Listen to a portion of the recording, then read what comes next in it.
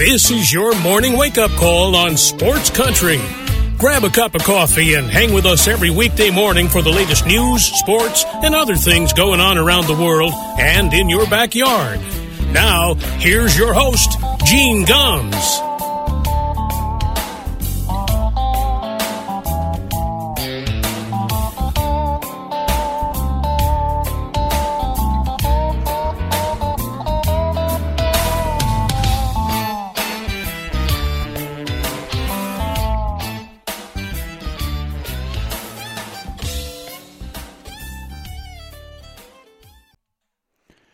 Well, good morning, everybody. It is 6 minutes past 9 o'clock here in Western North Carolina. Welcome to a Wednesday morning wake-up call on Sports Country Radio. December the 6th, 2023, as we get closer and closer to Christmas. Shockwaves through the baseball world yesterday. Maybe that's a little overdoing it. More shockwaves if you are a fan of the Boston Red Sox or the New York Yankees. The two teams make a trade yesterday.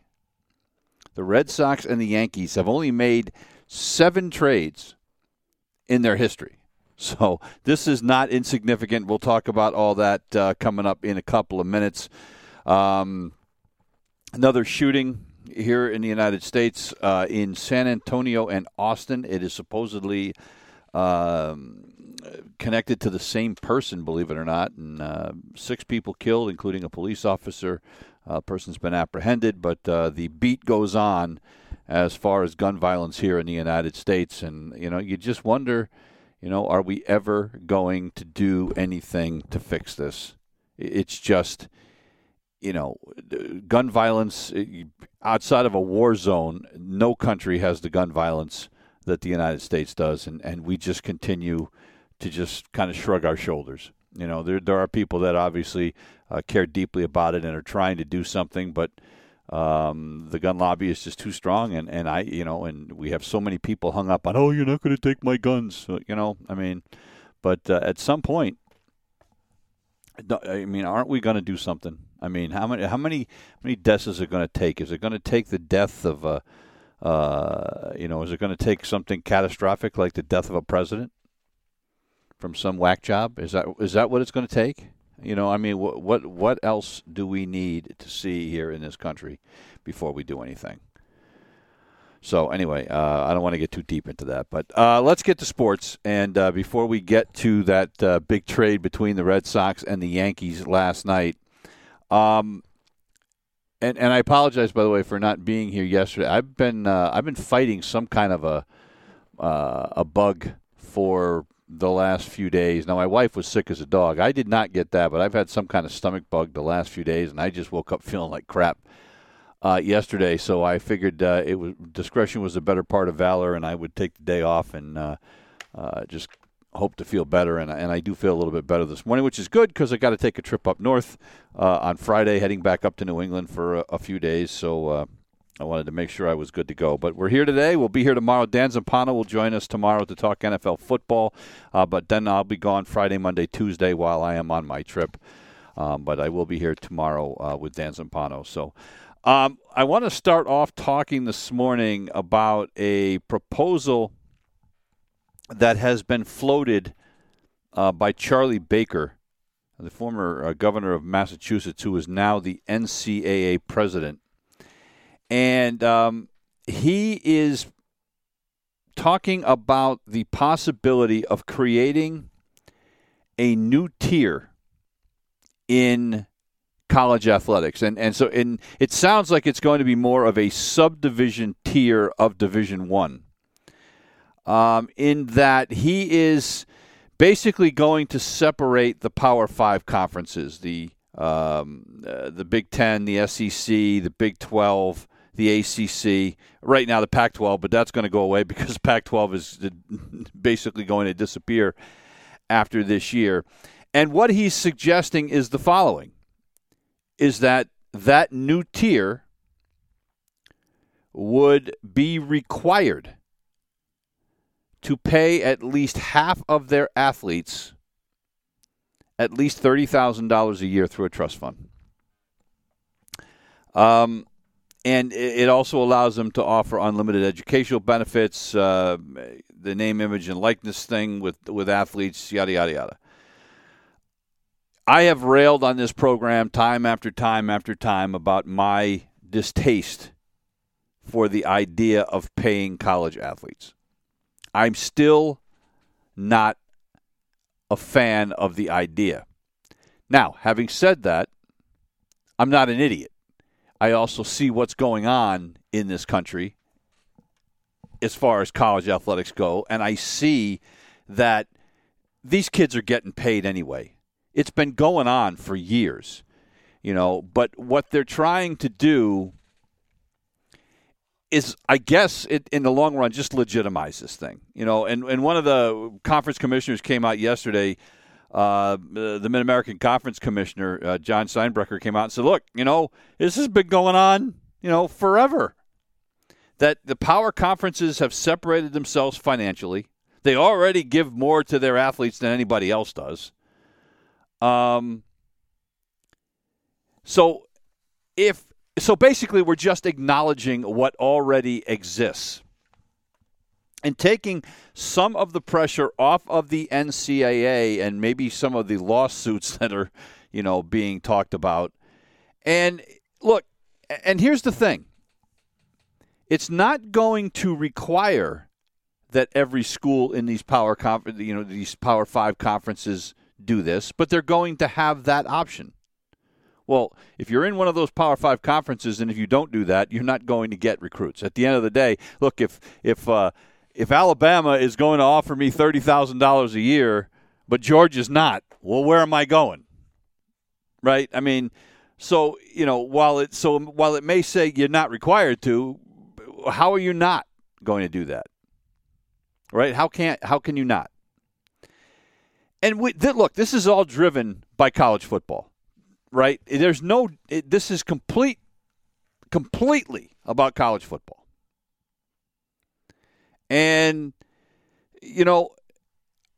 while the idea of paying a college athlete kind of makes me nauseous, I have to acknowledge this is 2023 and I got to get with the program or get off the bus. Right? I mean, so if you want to do that, go ahead. And here's the deal. I worked in Division I college athletics for a long time.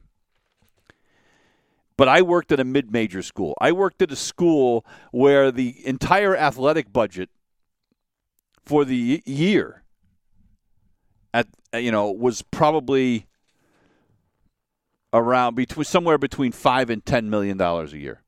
That's it.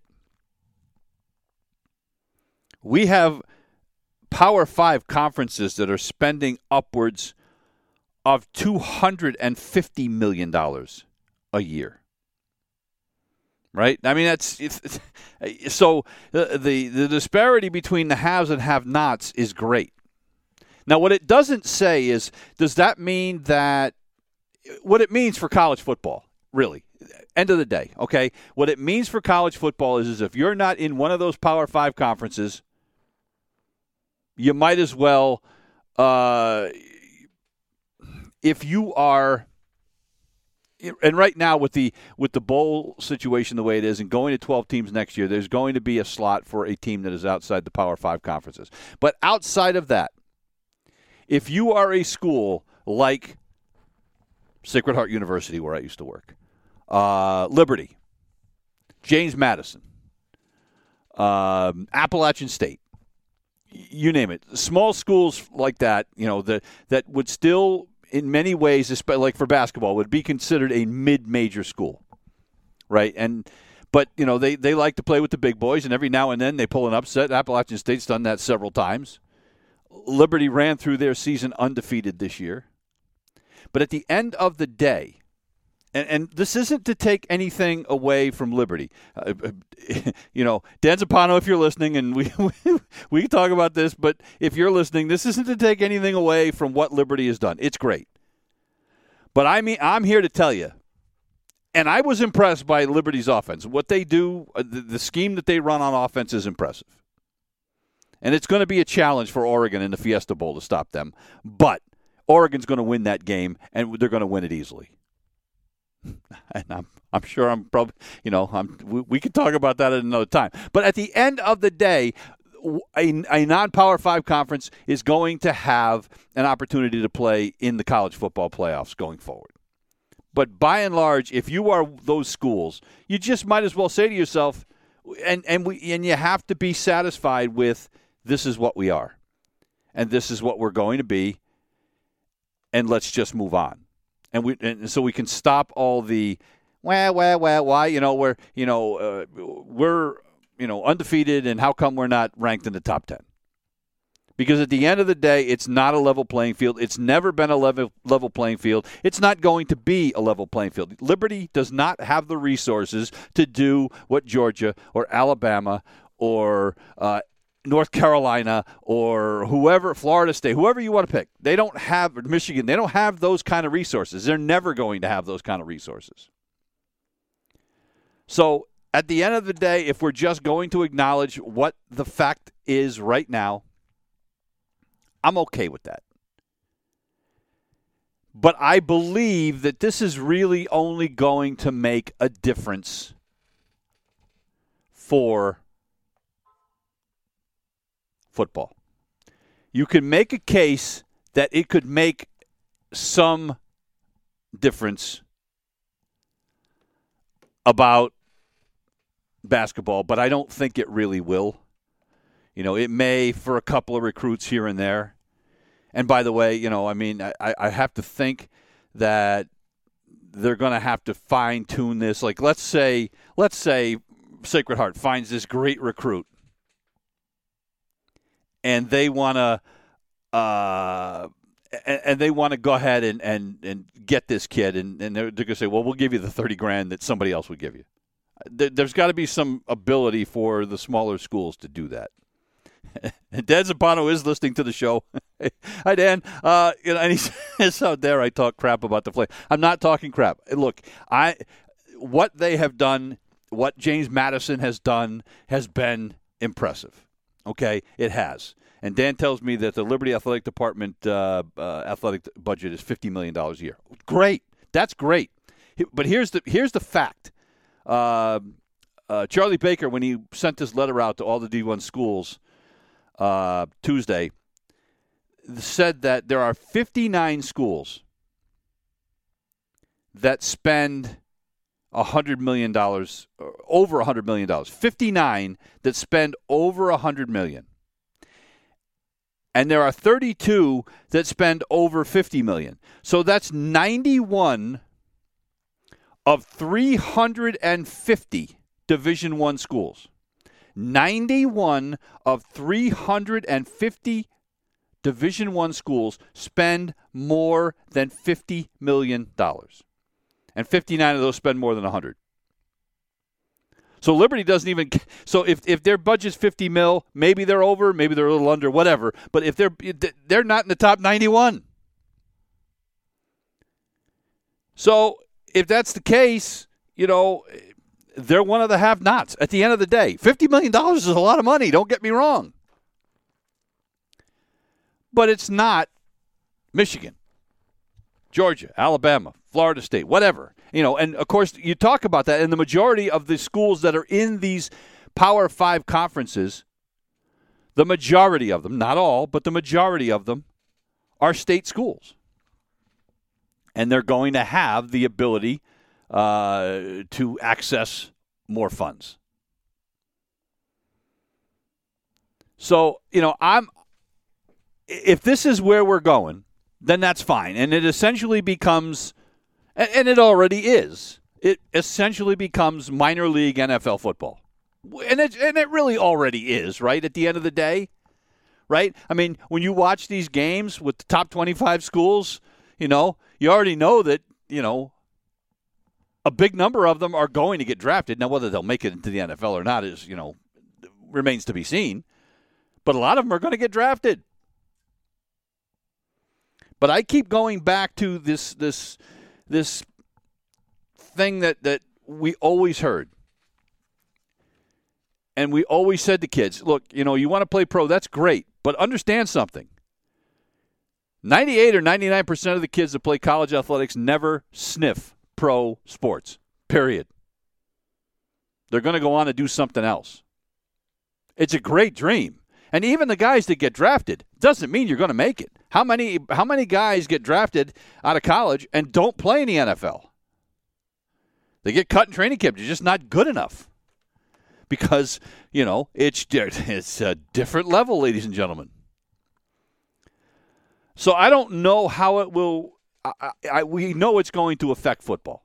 It already has. I mean, if you look at the college football playoff rankings, it's all about that, right? It's all about the Power 5 schools. So it's already happening, so we're just going to acknowledge it, and it just means that there's going to be more opportunities for kids to get paid, to get $30,000 a year from some trust fund. Still distasteful, but I get it. That's where we're at. And I think the other part of this is I think that by the NCAA is trying to keep Congress from regulating the NCAA. In some ways it would be good if there was a law on the books regulating it, but on the other hand, as soon as you let the government into your business, you are screwed. So this may be a way for them to avoid that. And by the way, Charlie Baker has said that these schools that are going to be in this new Division I tier, if this indeed happens, and there's no timetable for when it will or if it will, if it'll happen. I don't see how it won't. But there's no timetable laid out for this. But what is important is he said, look, here's the deal. You still have to be compliant with Title IX. Right? You still have to follow the rules. You can't. This isn't going to be the Wild West where kids don't have to go to class, and they're still going to have to follow the rules. They're going to still have to follow Title IX rules in terms of equal opportunities for male and female athletes. That all still has to happen. Thank God. Right? But at the end of the day, if this is what it's going to take to just move on and stop some of this noise, then let's do it, right? Let's just do it. But the fact now that we're looking at kids that commit to a school, and then all of a sudden another school comes in and says, we can get you more money for the name, image, and likeness thing, and so why don't you come here instead? And kids are decommitting from one school and going to another. We see it all the time. It becomes a bidding war as to who can throw the most money at a kid.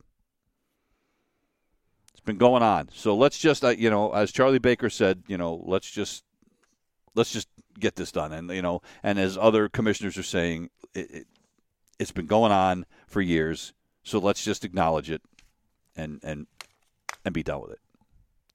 So, again, no timeline. I suspect it'll be, it'll take a little time because they're going to have to really lay out the framework, especially the way it relates to the smaller schools, right? Liberty is not in one of those Power 5 conferences. James Madison is not in a Power 5 conference.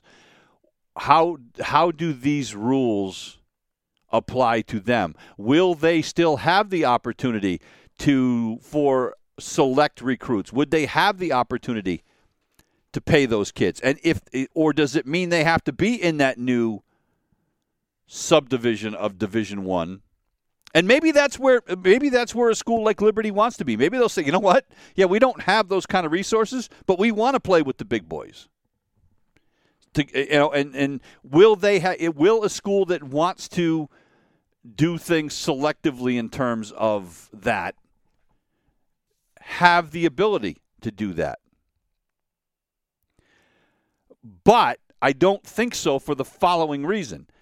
In the letter that Charlie Baker sent out, he said that those schools in that new tier would be required to offer at least half their athletes, half, $30,000 up to $30,000, or at least $30,000 a year, I should say. So I think that then precludes Liberty from saying we want to be in that, because can they?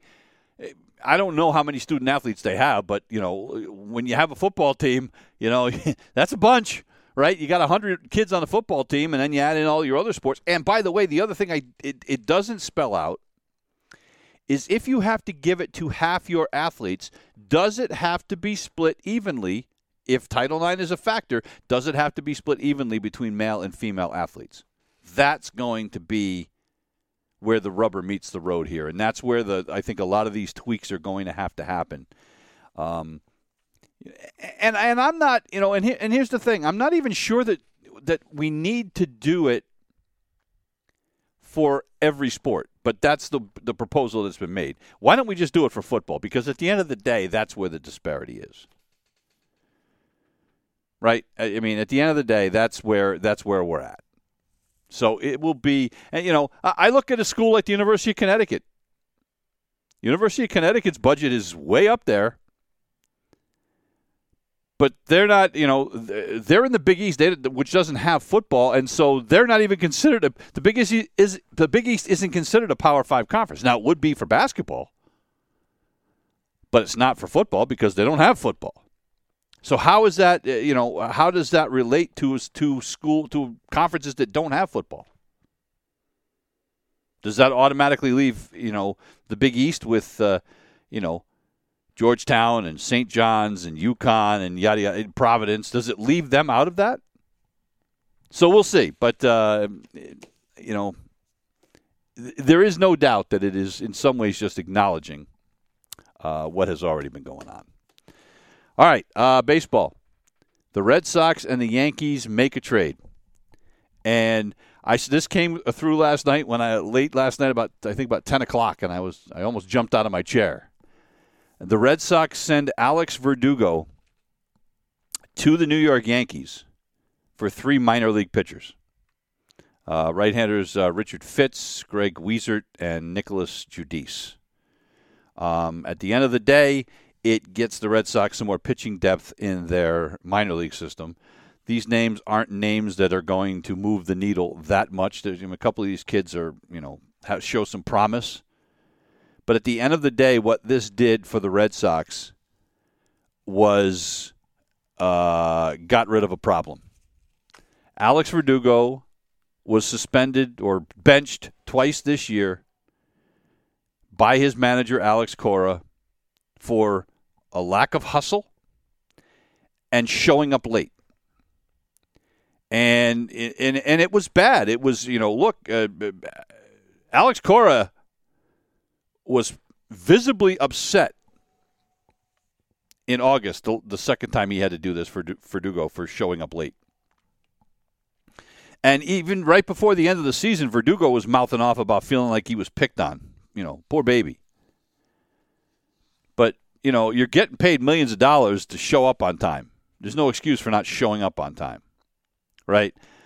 So there was no question by the end of the year that even though Verdugo has another year on, before free agency, that there was no way the Red Sox were bringing him back. And add in the fact that late last year they brought up Ceddanne Rafaela, Wilyer Abreu, the way that Jarren Duran became a big factor for the Red Sox last year. All of a sudden, the outfield became very crowded. So this does two things. It clears the deck for some of these young kids, maybe to earn a spot on the roster, and it gets rid of a distraction in that clubhouse. And look, Verdugo is a very, very good outfielder. He was second in the Gold Glove voting for American League right fielders this year. He has the potential to have a big bat. Started out great last year, but tailed off. By the end of the year, he was hitting 264. Over his 4 years with the Red Sox, he hit 281. He was the cornerstone piece of the trade the Red Sox made for Mookie Betts. And we already know that the Dodgers won that trade. It's not close. So, but this had to happen. Now, of course, now you look at it and you say, and here's the thing. Now he's going to be on a team that you are going to play 13 times. It means that Aaron Judge is in center field. Alex Verdugo isn't right. They're still trying to get Juan Soto. If they get Juan Soto, put him in left field. Holy crap. And I saw this, I think Peter Abraham wrote about this morning in the Globe. He may mention, look, here's the thing. There's a possibility when he goes to that Yankee clubhouse is run by Aaron Judge. Right? The Red Sox didn't have a vocal leader. With Xander Bogaerts gone, and by the way, most of the problems that happened with Verdugo happened after Bogaerts left. Right? They all happened this year. This is when things went downhill because, Rafi Devers signed that big contract, but Rafi Devers is not a vocal leader. He's not the clubhouse presence. I mean, Trevor Story is probably going to be that for the Red Sox this year, but Bogey had control of that clubhouse. With him gone, that's where the problems popped up with Verdugo this year. Well, now he's in New York with Aaron Judge. Aaron Judge is going to rule that clubhouse, and if Alex Verdugo gets with the program, and he's already going to be motivated because he's got free agency coming up at the end of the year, he's already going to be motivated to have a big year. You have potentially screwed yourself by putting a Gold Glove caliber right fielder or into the Yankee lineup, who's motivated, for a contract and to, flip the middle finger at Red Sox manager. But he could also be a train wreck in New York. It could go either way, I guess. But that's why these teams don't usually make trades and why you don't generally see trades between teams in the same division. This is only the 7th trade between these two franchises in the last 50 years. Probably the last big trade between these two teams came in 1986 when the Red Sox sent Mike Easler to New York and got Don Baylor back. That was it. So it just doesn't happen. We've seen Red Sox players sign as free agents with the Yankees, right? We've seen Wade Boggs do it. We saw Johnny Damon do it. We saw Jacoby Ellsbury do it. So we've seen that. But to actually make a trade, very, very rare. And who did the Red Sox get back? The top guy they got back is this kid, Richard Fitz. He's 24 years old. First-round draft pick out of Auburn, but he's been hurt. And he's okay. Mid-90s fastball. Pitched in Double-A last year. Went 11-5 with a 3.48. The good news is his strikeout-to-walk ratio is pretty good. You like that. But he doesn't have overpowering stuff. Matter of fact, his other pitch is a slider and a changeup. The scouts say, it's average. But the fact that he throws strikes is huge. The Red Sox had problems with that. The kid Weezer was an 18th round pick back in 2016. He's 28 years old. Again, he's going to be a depth piece. The guy that maybe is the most intriguing is this kid Nicholas Judice. He's only 22. He went in this last draft, 8th round, out of Louisiana Monroe. He's a big kid, 6'8". Throws in the mid-90s. Tall, lanky kid. So, maybe, and he relieved mostly through college, so he's got an opportunity perhaps to be a surprise piece in this trade. But at the end of the day, the Red Sox had no choice. Alex Verdugo had to go. He sealed his fate this year by not hustling in a game. And as a guy who watched every damn Red Sox game I could, I saw that at times. And then showing up late to, the clubhouse in August when the team is, heading south and you need everybody to rally around, and he's like a rat jumping off a sinking ship and didn't take it well when he got benched and pouted about it and then mouthed off about it at the end of the season. There was no question this is what the Red Sox had to do.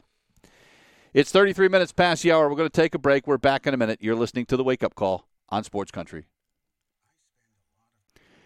36 minutes past the hour. Welcome back to The Wake Up Call. Some breaking news just came down. Norman Lear passed away this morning.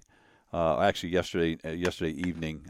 He was 101 years old. It's another one of those where you're sad, but it's hard to be sad for a guy that had a 101-year run. I mean, again, sign me up for that tomorrow. But producer who was behind some of the most iconic shows in television history, All in the Family, The Jeffersons, Sanford and Son, Maude, Good Time. I mean, he had hit after hit after hit. All in the Family, to this day, one of my favorite all-time shows. Archie Bunker, one of the great characters in the history of television, a show that dealt with bigotry. Archie Bunker, one of the biggest bigots and small-minded people in television history. But Norman Lear, at a time when, actually our race problems haven't changed all that much, right, here in 2023. But it's something that Norman Lear faced head on. I'll never forget one of the greatest moments in that show. Sammy Davis Jr. was on there as a guest star, and kissing Archie Bunker. Oh my God! It was in the look on Carol O'Connor's face as Archie Bunker was just classic. But 101 years old. Look, he kept working right up to the end. I mean, it's pretty amazing when you think about it. What a life, and 101 years old. So anyway, I just wanted to take a minute to acknowledge the passing of one of the great television producers of all time. So, talked about the Red Sox trade, which is, noteworthy. But the other issue for the Red Sox, obviously, is what are they going to do in free agency? They need pitching, right? I mean, the Verdugo thing cleared some space in the outfield for one of these young kids, or if they want to go out and try to pursue a guy like Cody Bellinger or, whatever, somebody else for the outfield, or whether they want to try to trade for Juan Soto, although you don't really hear them involved in that sweepstakes as much as, say, the Yankees are. But they've got to get some pitching somewhere. Where's it going to come from? Well, right now, unfortunately, the world is waiting to see what happens with Shohei Ohtani. Because Shohei Ohtani is going to set the bar for what contracts are going to look like, and which I'm not sure is fair, considering that he both pitches and hits. Although he's not going to be able to pitch in 2024 because of the Tommy John surgery, but it's going to be interesting to see, and I think that's what people are waiting for. And then there's this kid Yamamoto coming out of Japan. People think that his contract may be upwards of $300 million. The Red Sox are said to be really hot on trying to get him, as are the Yankees and anybody else that that has money. But outside of that, what do the Red Sox do? I mean, we've already seen guys like Lance Lynn signing with St. Louis, but there's a lot of mid-level guys out there. There's no big names. I mean, who are the big names? Blake Snell? The problem with Snell is that the new general manager, Craig Breslow, who was a major league pitcher, one of the things he's talked about is that they need to throw strikes. They need to get swings and misses. They need to limit walks, and they need to be able to manage hard contact. Well, Blake Snell is not that guy because, look, he only works – you're lucky if you get 5 innings out of him. I think he averaged 5 1/3 innings last year. He only pitches in the strike zone 40% of the time, right? He's a guy who nibbles, right? That's not what the Red Sox need. Right, I don't see him as being a fit for the Red Sox. Intriguing guy that's out there, Brandon Woodruff. The problem is Brandon Woodruff just had shoulder surgery. He's not going to be able to pitch in 2024. But he's a guy that has swing and miss stuff and would fit right in there. But can the Red Sox afford to wait, for him to get better? It seems to me for the Red Sox, it's Yamamoto or bust. There's been some talk of them trying to swing a deal with Chicago to get Dylan Cease. That would be awesome. Lucas Giolito's name's been thrown out there, but Lucas Giolito the last couple of years has stunk. He's fallen off a cliff. Now, it doesn't mean he can't be fixed. Another name that's been thrown out there, and this one scares me, was a guy like Sean Manaea. Manaea finished the year strong last year, but he's a guy that bounced back and forth from the bullpen with the Giants last year. But Red Sox pitching coach Andrew Bailey had him when he was in San Francisco. His last 4 starts, 2.25 ERA and an 18-2 strikeout to walk ratio. Those are good numbers, but it was 4 starts at the end of the year when you're not in it anymore. And it's not the pressure cooker that Boston is. The problem that I see with a guy like Manaea is the following. He has pitched in Oakland, in San Diego, and in San Francisco. 3 about as laid-back places as you can possibly pitch.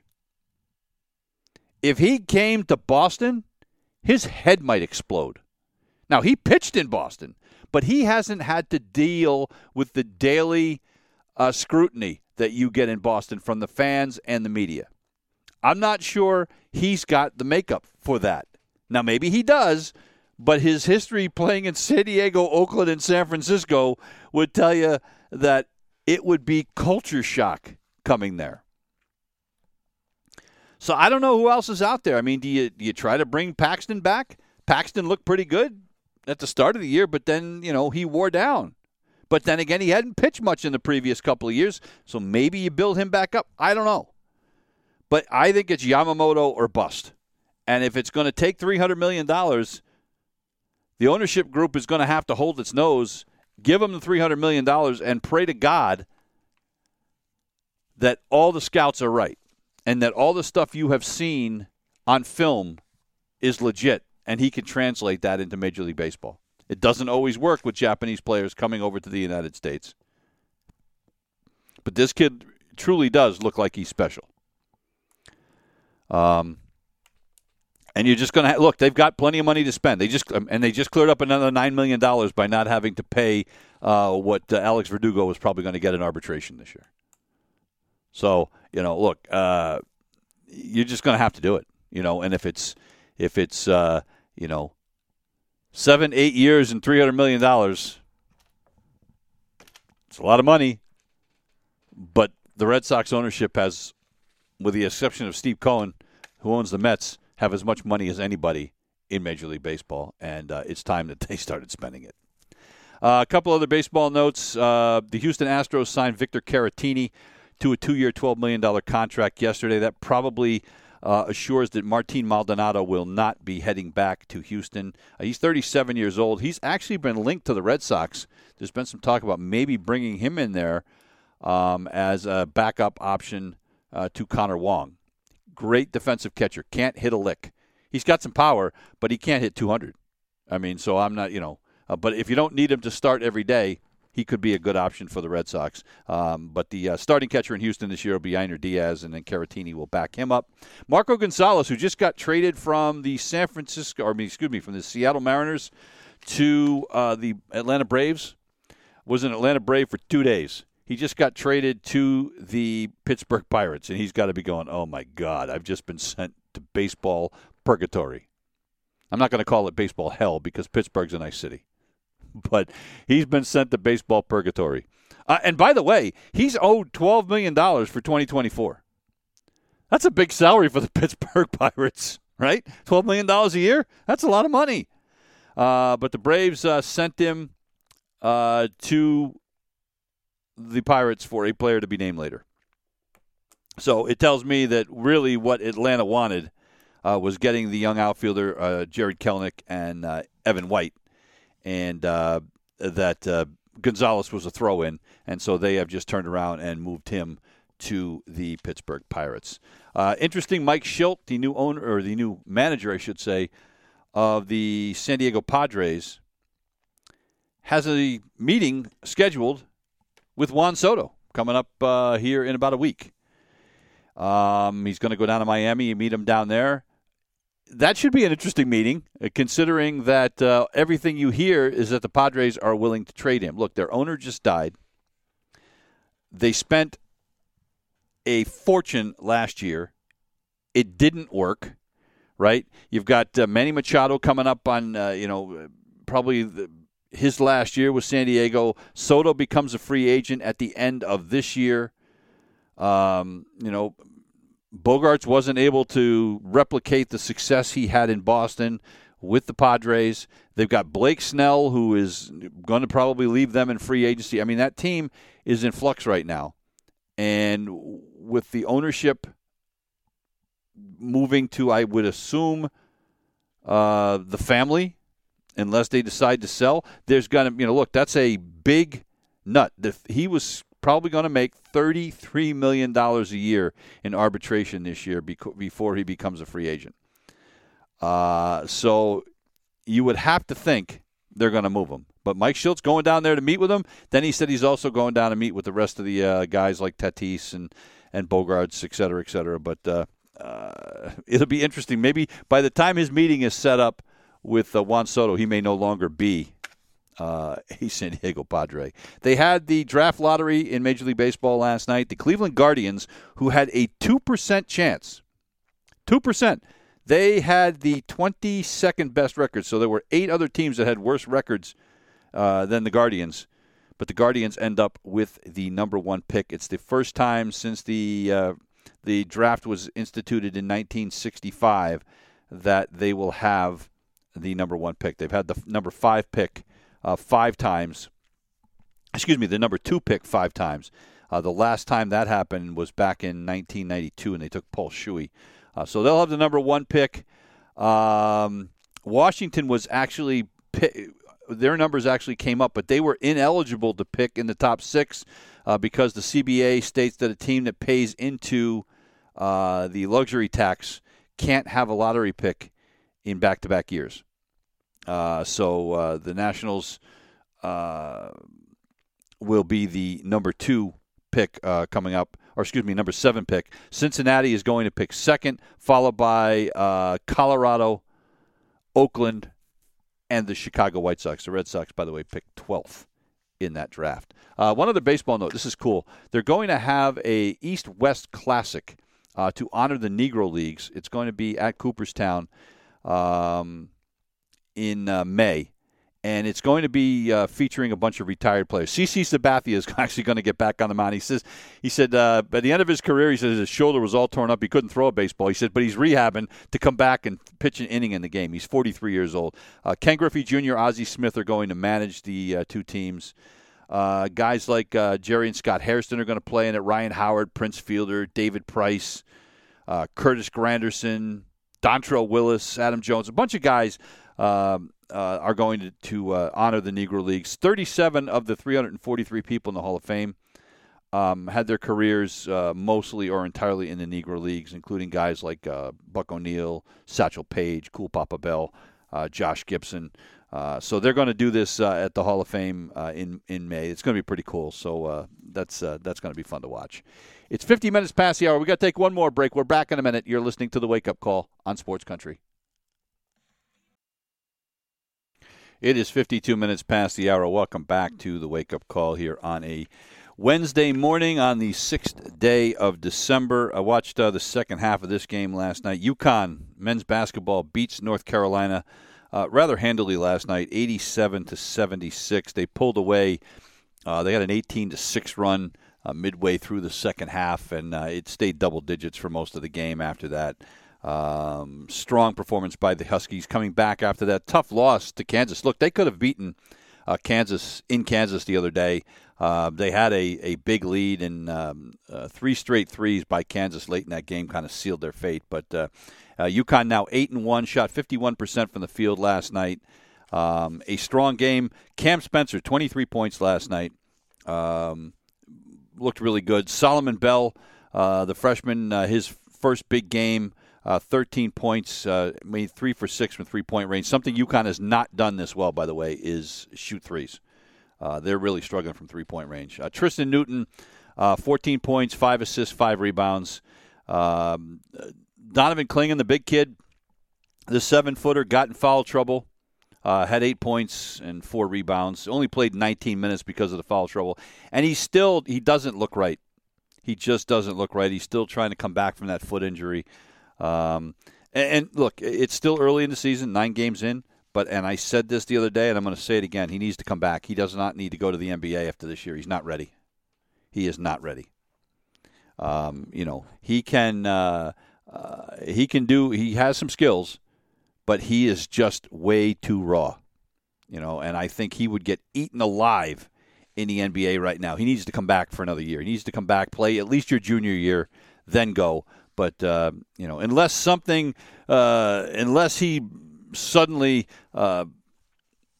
blossoms late in this season, he just does not look NBA ready to me. Does not at all. College football news: the transfer portal opened up, and a new record for number of players hitting the portal, and a couple of big names. And this was Kyle McCord from Ohio State. Had a hell of a year for Ohio State, and he's going to transfer. I mean, that is nuts, right? Threw for 3,000 yards, 24 touchdowns, 6 picks. Had a great year. Now, 2 of his 6 picks were in one game. It was in the loss to Michigan. But, I mean, wow. The kid's a junior, and he's going to transfer. And, by the way, they're scheduled to play in the Cotton Bowl. And Ryan Day, the Ohio State coach, says he has not made a determination what he's going to do there when they go to play Missouri in the Cotton Bowl on December the 29th. I think if you're Ryan Day, I think you got to play the kid. I mean, look, you've had a great year. You lost that game to Michigan. You want to end the note on a high note, especially when it comes time for recruiting. But look, they've got Devin Brown there, but McCord beat him out in preseason. And I just absolutely shocked that he's going to transfer. I mean, why? Where are you going to go? Seriously, where are you going to go? You're playing in one of the premier schools in the country. Why are you transferring? Unless there's something going on behind the scenes that we don't know, it makes no sense to me. Another surprise, Dylan Gabriel, quarterback from Oklahoma. He's already transferred once. He transferred from UCF to Oklahoma. Now, look, and they beat Texas this year. This is a kid that ranks in the top 10 in Division I history in yards passing and passing touchdowns. Now, their offensive coordinator just left to become the head coach at Mississippi State. Does that mean he's going to transfer and go to Mississippi State? I mean, I don't get it. I don't get it. But we shall see. Now, the players that enter the portal can still go back to their current schools if they so choose. The portal is going to be open until January 2nd, but those two were complete shockers to me. Other news, Caleb Williams, the quarterback from USC, has decided he is going to skip the Holiday Bowl. There was some speculation that he might not come out and enter the pros, into the NFL draft this year. Well, he's skipping the Holiday Bowl for USC, so that tells me he's getting drafted. He's gonna declare for the draft. I mean, it's just why else would you do that?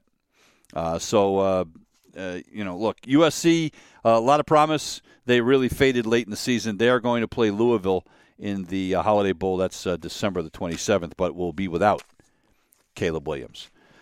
That is going to do it for us here this morning. We'll be back tomorrow with another edition of the Wake Up Call. We are scheduled to have our friend Dan Zampano with us tomorrow morning. Looking forward to that, and we can talk about that scintillating Pittsburgh Steelers-New England Patriot game coming up on Thursday Night Football. I know we all can't wait for that. That might be a 6-3 final. We leave you this morning with some music from Paul McCartney and Wings. Why? Well, because Denny Lane died yesterday at the age of 79. You may not know that name, but Denny Lane was one of the founding members of the Moody Blues. Their first hit was called Go Now. It was a kind of a pop hit. He was only 20 years old when they founded the Moody Blues.